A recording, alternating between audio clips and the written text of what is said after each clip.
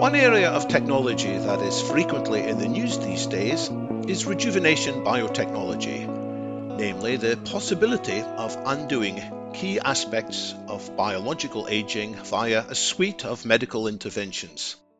What these interventions target isn't individual diseases, such as cancer, stroke, or heart disease, but rather the common aggravating factors that lie behind the increasing prevalence of these diseases as we become older.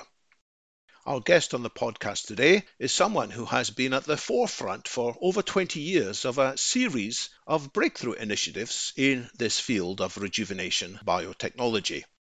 He is Dr. Aubrey de Grey, co-founder of the Methuselah Foundation, the SENS Research Foundation, and most recently, the LEV Foundation, where LEV stands for Longevity Escape Velocity. Aubrey, welcome to the London Futurist podcast. Thank you for having me on the show, David and Callum. We're delighted to have you here, Aubrey. Aubrey, for listeners who may not know much about you, what features of your life and projects would you briefly like to highlight?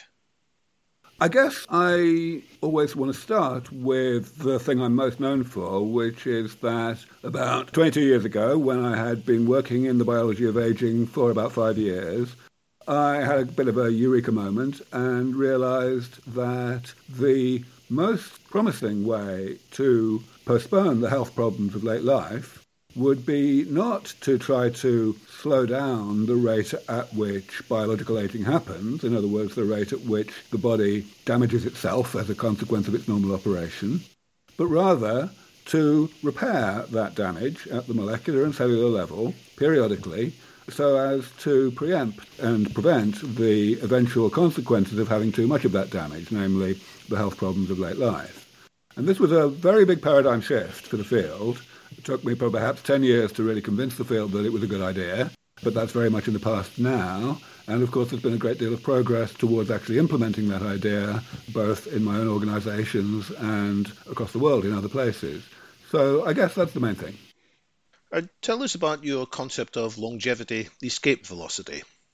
Sure, yes. So it's no accident that the new organization that I've created and that I lead is called the Longevity Escape Velocity Foundation, because this is an idea which I first put forward nearly 20 years ago in the aftermath of starting to talk about damage repair as a way to postpone aging.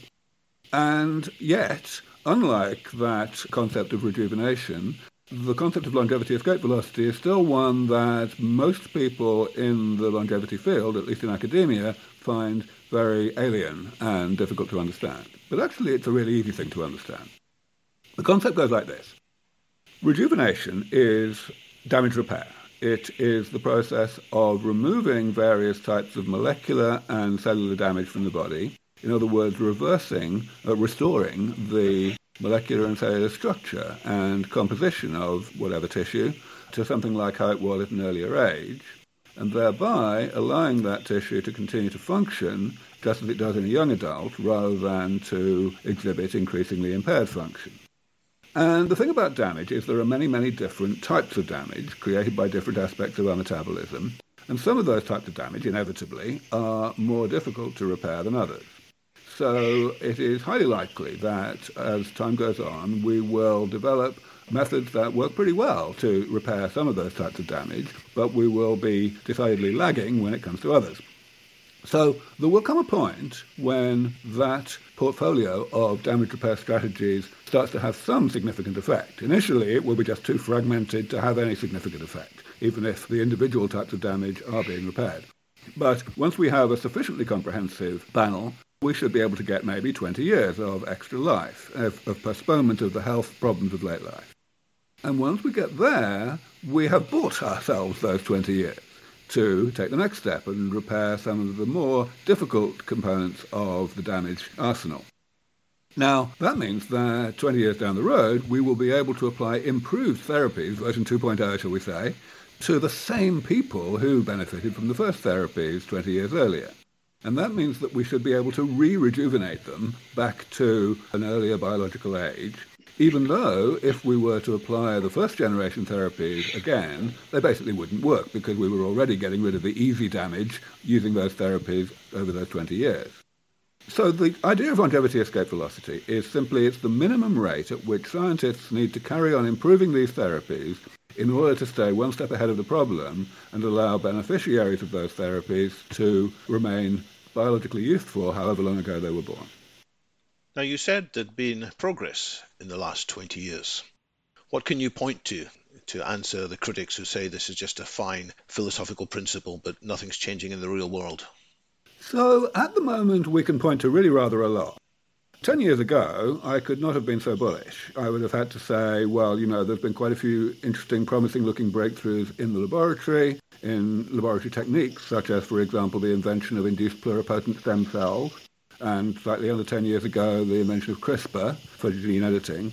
But really, this was all theoretical. These were tools as opposed to results. But increasingly, we have got to the point where we're seeing actual results.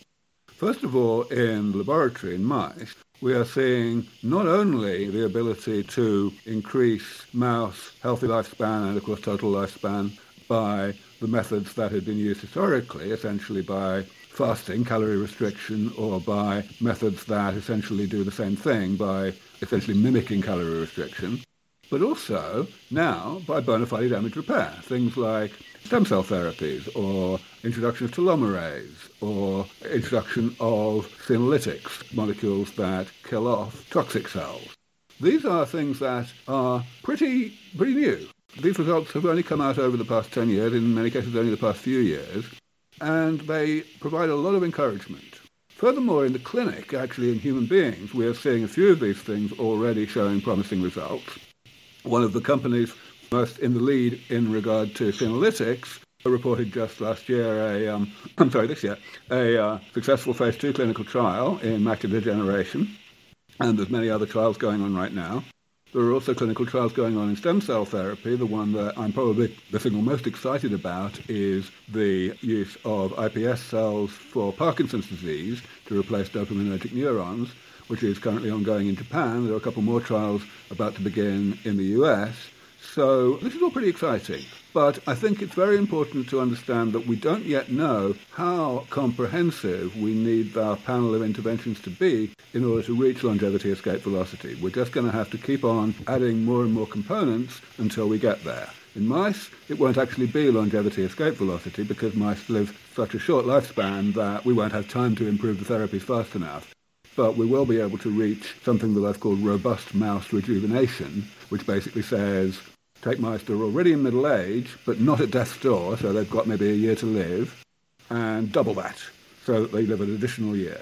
This is something that we at LEV Foundation have made into our flagship project going forward, flagship research program, I should really say.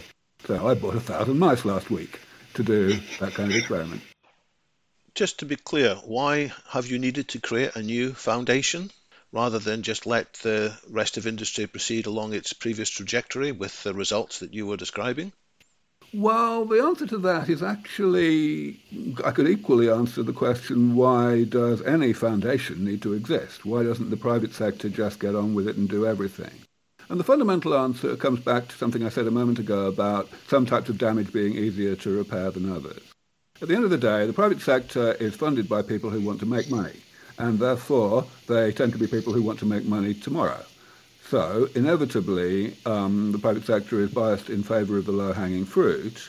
And, of course, one can certainly make plenty of money out of rejuvenation therapies even way before we reach longevity escape velocity. One can do so just by treating the subset of individuals who happen to be exhibiting a more rapid accumulation of one type of damage relative to another and who have particular health conditions. Even people, very unlucky people, who have congenitally based extremely rapid accumulation of this or that type of damage, such that they may exhibit aspects of aging even in childhood. So, yeah, there's plenty of money to be made that way, and that's the bias that inevitably exists in the private sector. Therefore, we have to have entities that push forward the pre-investable stuff, the more difficult stuff, so that it catches up.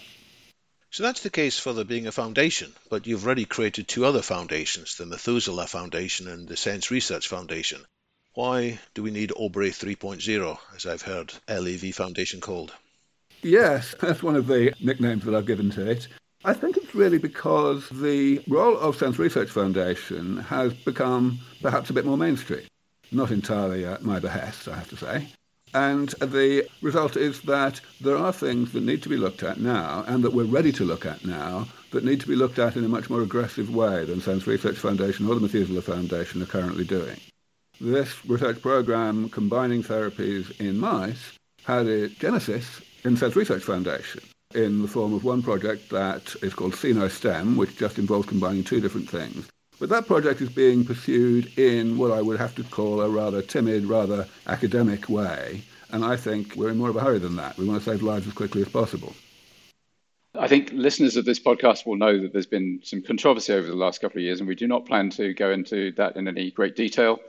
Just to say that this is almost certainly true of David, it's certainly true of me, that I used to be a donor to Sense, and now I'm a donor to the LEV. I think Aubrey was very badly treated over the last couple of years.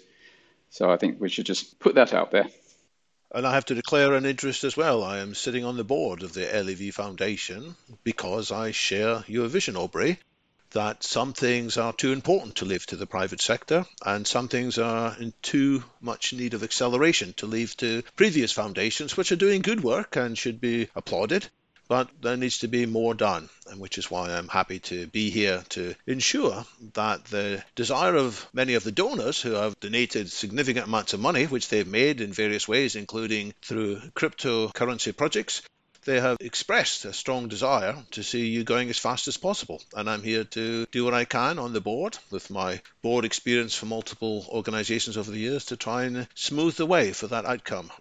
Thank you very much to both of you. What happened at Sense Research Foundation, even leaving myself out of it, was an emergence of a very great deal of difference of opinion between the board of directors on one hand and the bulk of the donors on the other hand, who very much wanted to, as you say, move faster.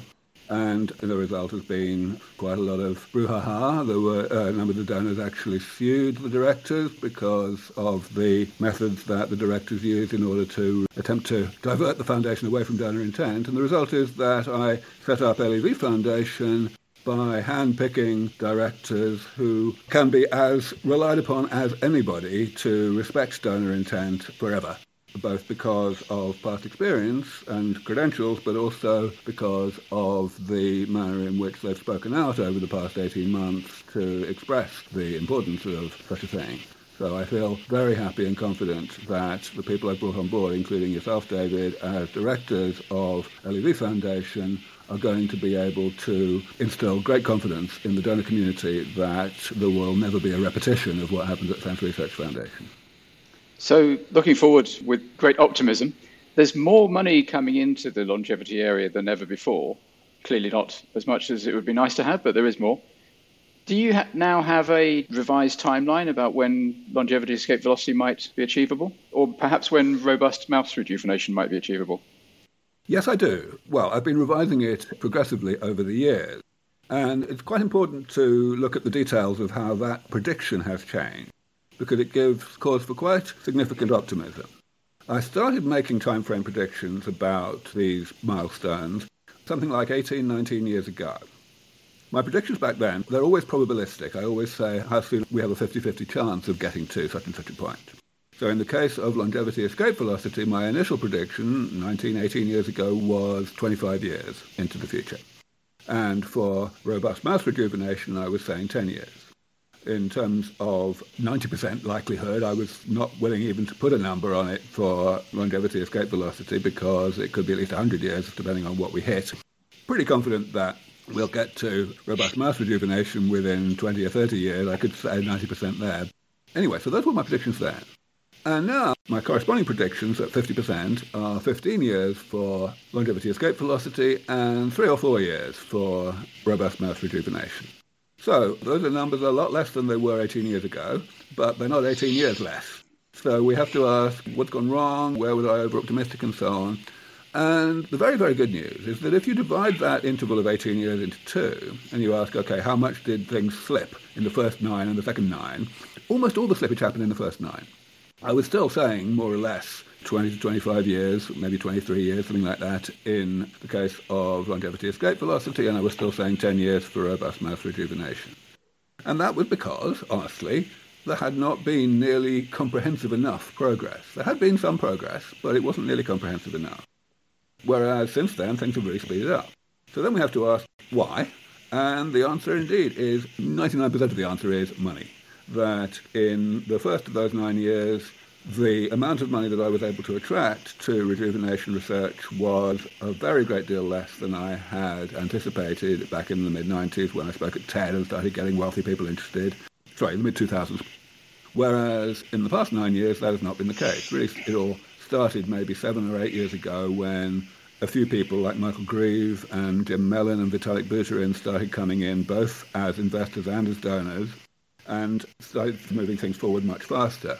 And now I would go so far as to say that if we look at the combination of the very large checks, like 10-digit checks that are being written by wealthy people in the private sector, combined with the very substantial checks, at least 8 digits, being written in the philanthropic side of things, then it's fair to say that money is no longer the main rate limiter. The main rate limiter has more become talent, that there are not enough people with diverse enough expertise and so on to move things forward as they can. And that, of course, I'm focusing very much on that now as well. So when you say talent, what kinds of talent are missing? Is it people who know enough about biochemistry? Is it people who know how to wield a pipette, or something else? It's mostly neither of those. We have plenty of professors and so on who certainly do know how to work a pipette, who have good technology, but who don't know how to run a company to save their lives. So even though they might like to spin out a startup and bring in investment, they're unable to because investors can see that they don't know how to run a company. So one of the big types of person that we need a lot more of is people with entrepreneurial talent. And it helps if they have a bit of biology background, but it's not absolutely vital, or at least only a little bit is useful. But what matters is that they need to be able to talk the talk to investors and form partnerships with people who don't know how to run a company, thereby making a package that is attractive to investors and can bring in the money to get the company going. So I've been able to do that up to a point over the years a few times, people coming to me with that kind of expertise, and I've been able to kind of partner them with people. That's great, but it doesn't really scale if it's just me doing it. So a year and a half ago or so, I sat down with one of my very early protégés, a guy named Mark Hammerleinen, to talk about how to fix this. And the result was, I paid him a bit of money to focus on this, and the result was an absolutely breathtakingly successful workshop that was run a few months ago in the mountains outside of the Bay Area called Less Death. Less Death was a retreat, lasted maybe 3 days, and they had a dozen or so of the veterans of the field who had various expertise giving talks and generally being mentors. And the people who attended were maybe 50 or so newcomers to the field who were handpicked very much by Mark and his associates. They were chosen because they had this or that type of existing expertise or talent. A lot of them were entrepreneurs of the sort I just described. Some of them were other types of people. They all had obviously a commitment to and a desire to make a contribution in the longevity crusade, and they need to know things and they need to meet people. 2 weeks afterwards, Mark did a little survey. It was the kind of survey where they say, did the event meet your expectations or exceed your expectations and so on, and it went off the charts. But on top of that, he had another question in the survey. It said, have you actually formed any partnerships or associations and so on that are allowing you to make a contribution in the field? And 2/3 of the people who came to the workshop said yes, after 2 weeks after the workshop happened. So mind-blowing. Wow. And of course, the result is that this is definitely going to happen again, a few times a year probably. The next one was just announced. It's going to be again in the Bay Area, in Marin County this time, on a beach resort. It'll happen in the middle of January. So yeah, I'm absolutely overjoyed to have been instrumental in getting this kind of thing going, and I'm sure that it will make a huge contribution to the rate at which we move forward. So you've kind of started the Y Combinator for rejuvenation. Actually, talking of Y Combinator, they've been interested in this kind of thing for quite a while. They've actually put money into a number of the rejuvenation biotech companies over the past few years. Sam Altman himself got pretty excited about it. This is not entirely unrelated to the fact that Y Combinator is headquartered literally 100 yards away from Sense Research Foundation on the same street in Mountain View. But the point is now Sam has really gone large, and he is the main funder of one of the biggest companies in this space, Retro Biosciences. So Y Combinator is definitely involved. And these Less Death events, they're taking advantage of funding that the LEV Foundation is providing effectively. Well, the first one did. The event was so successful that at this point, Mark and his co-leader of the thing, Nathan Chang, basically just don't need my money anymore, which is fine with me. I've got plenty of other things to spend it on. But yes, less death would not have happened in the first place without my help. And will there be less death in other places apart from California? Oh, very much so, yes. That's definitely the plan. Mark and Nathan want to take it global. And how can people volunteer to take part? Do they have to have a particular CV or they'll be talent spotted? There's a website to apply to be one of the people who get this fellowship. I think if you go to lessdeath.org itself, that probably works. They're creating a slightly broader concept now that involves fellowships that are not just related to the retreat, but that's all just very much under construction right now, so I'm not quite sure what's online at this point. So as you make progress with these initiatives, Aubrey, more and more people are going to start to realize that it is possible that aging can be reversed or slowed down and then reversed. And at the moment, very few people take that idea seriously. And bizarrely to me, a lot of the people I talk to about it not only don't take it seriously and they don't think it will happen, but they actually don't like the idea. They think that dying is somehow a natural thing. What do you think will be the societal changes when more people realize, actually, we don't need to die, or at least we don't need to die so soon? It's bound to have some really serious impacts on the culture and on all sorts of aspects of life. Most people ask that question in terms of how things are going to be when these therapies actually arrive and are distributed to people. And that's a very hard question to answer. I mean, even by my time frames, we're talking 15 years away. A lot of things change in 15 years, so there's things we don't know. For example, how much progress there will have been in automation, which will completely change the way the economy works, or in climate change. So there's a lot of things that I don't think it's really all that productive to speculate in too much detail about in relation to a genuine post-aging world. I think the only thing we can really say is that everyone's going to want this because no one wants to be sick, however long ago they were born. And so the consequences of that need to be worked through. But the way that I would prefer people to be asking this question is not that. I would like people to be asking the much nearer term question, which is kind of implied by the way you phrased it actually, Callum. Namely, what's going to happen when a large proportion of the population see that this really is coming and they are no longer able to put their heads in the sand and pretend that this is all science fiction? Because I believe that the transition from where we are today, where, as you say, the overwhelming majority of people treat this more as entertainment than as the future, to one in which they do see it coming, that transition is going to be very, very sudden. And the reason it's going to be sudden is because it's going to rely on a small number of people changing the rhetoric that they put out there. So, of course, I've been saying this kind of thing for a long time, nearly 20 years. A few people, a few of the more courageous colleagues of mine who talk to the general public a lot, David Sinclair, of course, comes to mind, are saying things now that are a good deal more aggressive than they would have said even 5 or 10 years ago. It would have been very difficult for David to write a book that was called Why We Age and Why We Don't Have to, even 10 years ago. But the bulk of people are still very much keeping their cards close to their chest in terms of what they say publicly. And that is going to change as a result of progress in the laboratory. Simple as that. Not even progress in the clinic, in the laboratory with mice. Once we achieve this milestone that I've been talking about called robust mouse rejuvenation, the bulk of my expert colleagues who are out there, like me, on stage and on camera, will be saying more or less the same thing that I say. They won't necessarily want to put the same time frames, maybe they won't want to put any time frames, but they will be saying like it's only a matter of time. And once they say things like that, Oprah Winfrey's going to start to say, you know what, let's save some lives and make it less time. And as soon as that happens, game over. So it's going to be very sudden, which means that my job now is to educate the policymakers and decision makers around the world to be ready. I call it anticipating the anticipation, to actually have some idea how to manage that process as we go through this anticipatory phase when most people say this is coming, but it hasn't actually arrived yet. Do you think any of the mainstream politicians, mainstream media owners are anywhere near thinking about this, taking it seriously? I mean, I notice now that some politicians are starting to talk about automation. They're starting to talk about a jobless future, and some of them are even saying, hey, it could be a good thing. But they are mostly retired ones or people whose stars have waned. And it's still nowhere near the mainstream. I mean, it doesn't appear in elections at all. And aging as an issue is further down the track than that in terms of awareness. Well, you're quite right. And of course, we are doing our very best to change that and to accelerate the education of policymakers, decision makers, One of the things that I am supporting at LEV Foundation is a group in the US that is specifically lobbying in Capitol Hill, in Congress, getting Congress people to understand the value of doing this work. In particular, of course, the economic value. A British economist named Andrew Scott has very much been leading the way on this in describing the longevity dividend. The concept of the longevity dividend, that it would be economically beneficial to postpone aging, is a very easy concept to put forward and been happening for decades.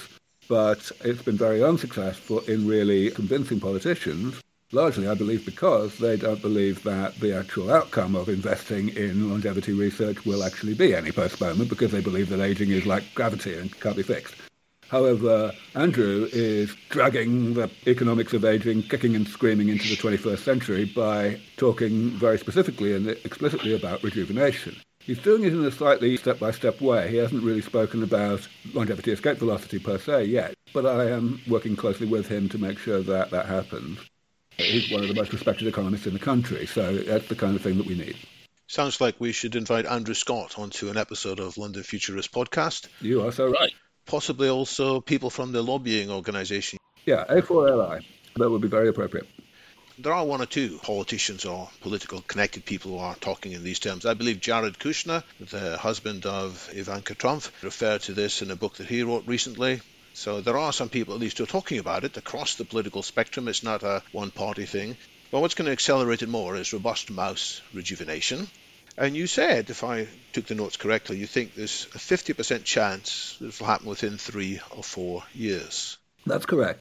Honestly, I wouldn't want to bet against it happening in 1 or 2 years, because we at LEV Foundation are probably going to be the people who achieve it. There are various other groups around the world who are doing combination interventions now and also focusing on late onset interventions. But the other groups are being a bit more timid than us. They're mainly focusing on orally available drugs. In fact, they're almost exclusively focusing on that. So that essentially means that you're restricting yourself to things that will not really do rejuvenation. They will only be trying to mimic calorie restriction and things like that. And that's not going to cut it. We're being a lot braver, and so we'll probably do it. So the question then is, how soon will we do it? And of course, we don't know. But our first round of this is starting next month, January anyway. We will take mice that are already in middle age when we receive them, about a month from now. And so the remaining lifespan, by default, will be in the region of a year, maybe around that time. So we could easily be looking at getting robust mouse rejuvenation only 2 years from now if we get lucky the first time through with the combination of 4 interventions that we're throwing in initially. But if we don't get lucky, we'll learn from it. In fact, we'll be learning from it during the whole process, because we'll be measuring lots of health span data and such like as well. So we'll certainly be starting a second round of another 1,000 mice about maybe late next year, and that will just continue until we get there. And as the conversation between us draws towards a close, I'm guessing there must be some listeners who are keen to support making the robust mouse rejuvenation be more likely to happen sooner rather than slip out. So what can they do? What would you request of them? So, of course, the request depends on the person. It's always the case where people can support this financially, or they can support it in terms of educating audiences, just as you're doing right now by interviewing me. There are all kinds of advocacy that are available, and of course scientists can choose which fields to go into. On the financial side, yes, of course, these experiments are expensive, much more expensive than most of the work that I've supported in the past in cell culture, because we've definitely got on to doing stuff with mice now on a large scale. And, of course, LEV Foundation, levf.org, has a website with a donate page, and we would very much be happy to receive as much as we can to support this work and accelerate it. Any other final remarks you think people should be bearing in mind? I think really it's all about being as educated as possible, as knowledgeable as possible about what's going on and about how rapidly things are progressing, and disseminating that knowledge. As I say, advocacy is what it's all about. One project of LEV Foundation that I didn't yet mention is the Healthspan Action Coalition, of which we are the main funder. It is led by some extremely credentialed and prestigious people in the US who are focused not on politicians, but on the general public. I somewhat frivolously call the Healthspan Action Coalition the antidote to the AARP. It basically is all about getting the elderly especially to recognise that aging is a medical problem that is within striking distance of being addressed. And the AARP is an American association for retired persons that's more accepting of aging and helping people to age well, whereas now the conversation is changing. That may have been a sensible advice once upon a time, but it's no longer the best advice in town nowadays. That's exactly right. Well, Aubrey, I'd just like to say thank you for the brilliant work you've been doing for decades. Thank you for coming onto the show as well. Well, thank you again for having me. It's been a great conversation. Let's move this forward as quickly and as reliably as we can. Absolutely. Bye for now.